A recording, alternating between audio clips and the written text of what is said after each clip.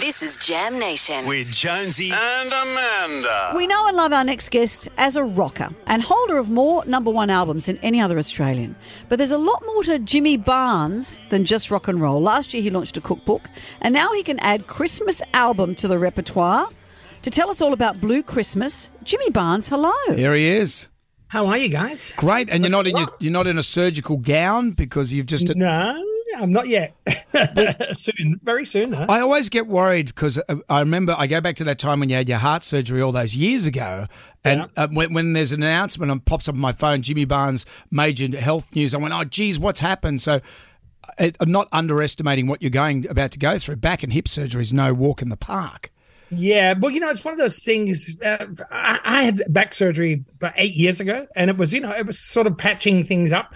And it just over the last, year or maybe 18 months, it slowly got worse and worse. The last few months, it's been unbearable. I've had trouble walking. So I just figured, I'm not going to, give 100% on stage. And the last thing I like to do is cancel shows or postpone shows even. But even worse than that would be getting out and not being able to give 100% of what I can do. You've got to do it. I've had a hip replacement and you just have to do it. And it's never a good time. You look at your diary and go, now's not a good time, but there's never a time when there's nothing happening. Never a good time. And I figure, like everybody, you could probably say the same thing. Everybody says, you can get these things done. Do the right. If I take my time and do the right, rehab and get back on my feet, I'll be jumping around for another 50 years. Yeah, and as I look at The Last Stand, like some of that stuff in The Last Stand. you think. I wonder why I've got a bad back. I remember the Last Stand. It's not really in the movie, but one of the things I did on one of the shows was I abseiled down from the roof and landed on the mixing desk, and the rope wasn't quite long enough, so I did a bit of a drop, and so I was just an idiot, There wasn't a lot of health and safety in those days, was there? No, there wasn't. It's sort of half my own doing, and you're getting older, you've got to look after yourself. Absolutely. Right, well, let's talk about the new album, Blue Christmas. Why is it called Blue Christmas? Is it blues versions of the songs, of Christmas songs? Not really, but there was I guess there's an element of that there, but what I figured was, as you guys well know, here in Australia we don't really have white Christmases, not very often. Although the way the weather's going, you never know, you could get it this year. We're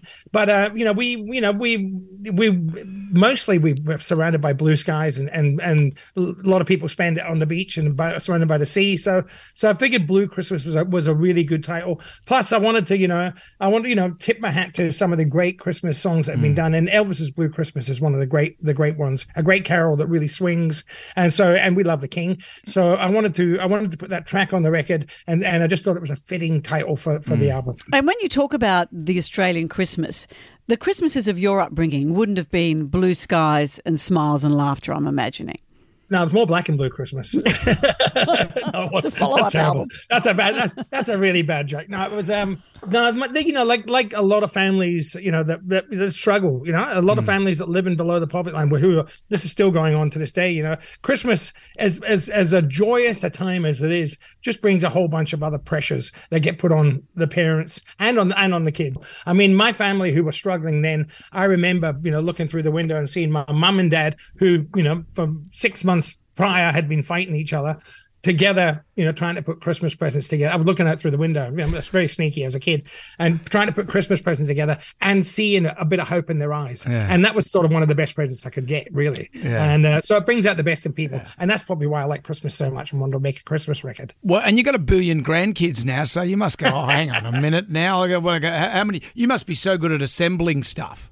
You know what? I'm terrible. I'm one of those people. If you had IKEA, I'd be putting it all together, and I'd end up with sort of 45 pieces and 27 screws. And everyone gets a bookcase. They must be spares. I don't know. I normally, anything like that, I read the first page, then jump to the back page. Yeah.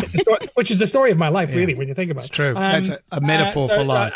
But Jane is very, very organized and very methodical, and she's a lot handier than me. Yeah. So you announced that. So a lot of your shows have been postponed, I'm presuming. So, but you're still doing Barnsley's Backyard. Is that still happening? Yeah, absolutely. absolutely. Listen, 'cause, I might be on a stool, but I'm happy to come and sing Christmas carols and listen. The Christmas cheer. It's going to be like you see an elf, Santa's sleigh getting it flying. Christmas cheer will make me sing. Well, Yeah, we're going to great. call the winner next and let them know. Yeah, we'll call the winner next, and of course we'll chat to you on Christmas Day as well. See how you're going.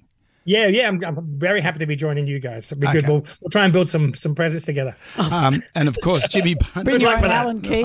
Okay. Jimmy Barnes' Blue Christmas, no assembly required. It might contain some small Absolutely. parts. It's out now. Barnesy, thank you. Really nice to talk to you guys, and always a pleasure. And Merry Christmas to you.